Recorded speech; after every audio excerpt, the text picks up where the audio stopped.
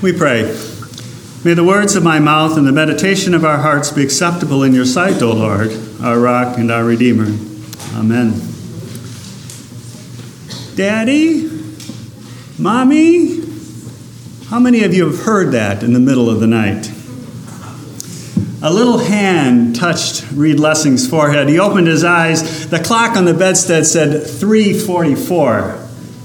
That would be a.m. Yeah, Jonathan? I need to go to the bathroom. Thanks for the update, son. Go. Jonathan was about 4 years old at that time. And our home had just been remodeled, and one bathroom was now at the end of a very long hallway. When you're 4 and wandering the house in the dead of the night, a new hallway looks 5 miles long. And there are all these multiple doorways out there. And giants live there. Giants waiting to jump out and eat little boys for a late night snacks. Daddy? Yeah, Jonathan. Please come with me. Thanks for the invite, son, but Daddy's kind of tired right now. You go. I'll be with you in spirit.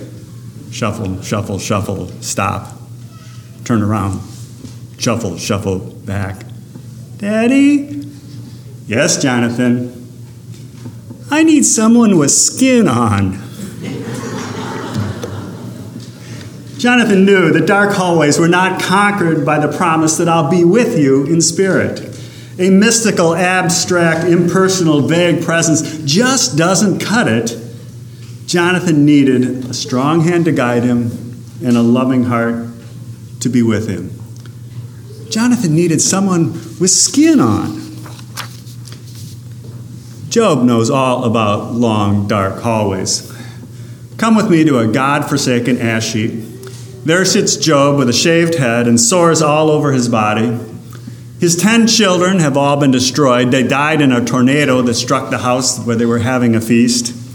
Raiding bands from neighboring lands and lightning from the heavens had taken all his animals, killed all his servants. It had all reduced Job from his former position as the greatest man in the East to a pitiful, ghastly sight, scraping himself with bits of broken pottery.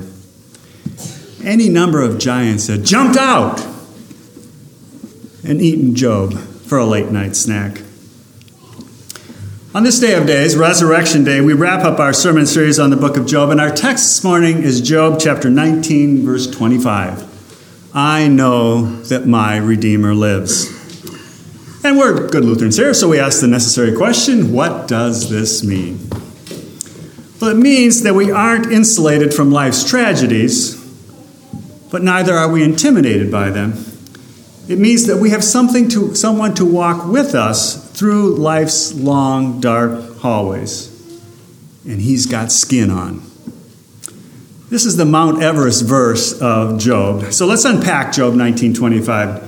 As we climb the mountain, we begin at the first base camp. I know. Job is living his worst nightmare. Job 3, he lamented, what I feared has come upon me.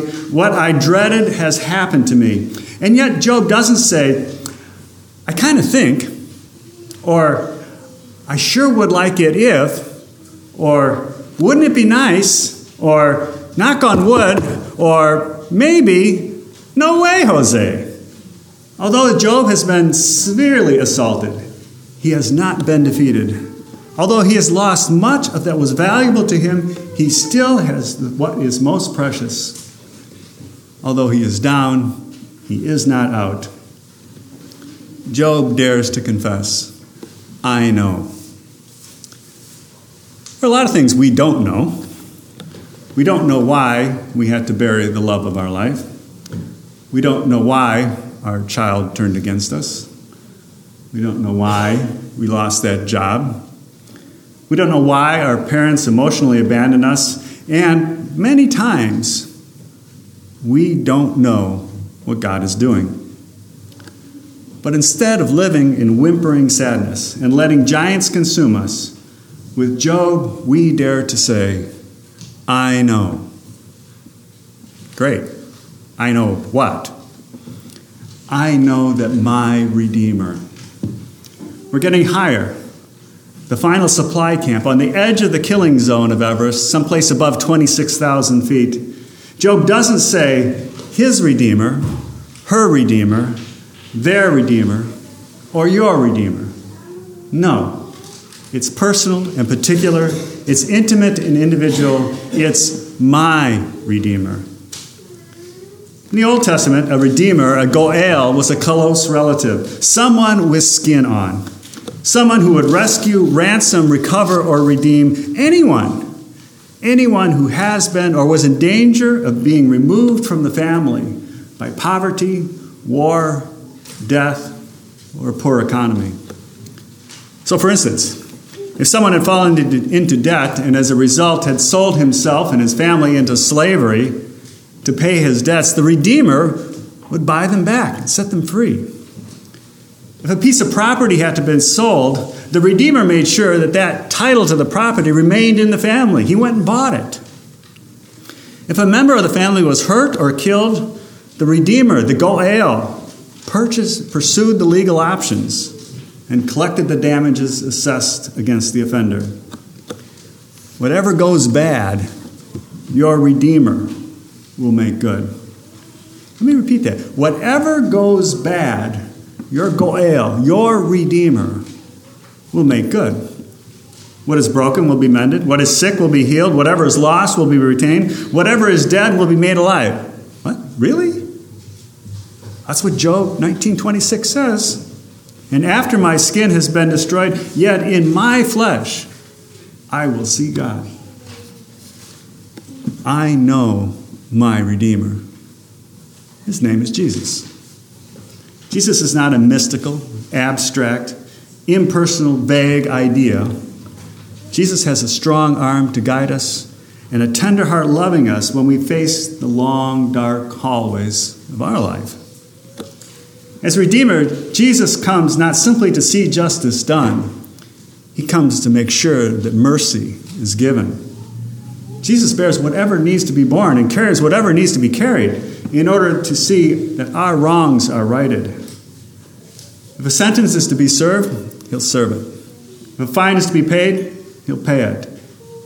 He does whatever it takes to set us free, even if it means his own life. Jesus forgives my guilt. He forgives your guilt. Jesus destroys our graves. And he did it with skin on. Skin that felt the Roman whip at a place called Gabbatha. Skin that felt the blazing Palestinian sun as his crosspiece tore and ripped into that skin on the Via Dolorosa. Skin that felt the thorns of a crown pressed into his head and the hammering of nails into his hands and feet. Skin and muscles and nerves that for 6 hours bled on a cross, all alone on a long, dark, God-forsaken hallway called Golgotha. You can bet there were giants that jumped out. Giants who chewed up Jesus like late-night snacks. Romans, scribes, Pharisees, and then there was Satan. Satan, who took aim, shot straight, and killed. And 3 days later, this cry rocked the world. I know that my Redeemer lives.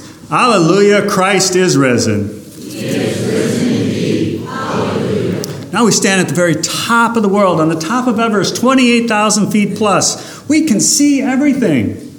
The angel announced, he is alive. John outran Peter to the tomb. Mary cried out, Rabboni. The Emmaus disciples recognized the risen Christ in the breaking of bread. And when he saw the scars on the living Redeemer, Thomas triumphantly cried, my Lord and my God.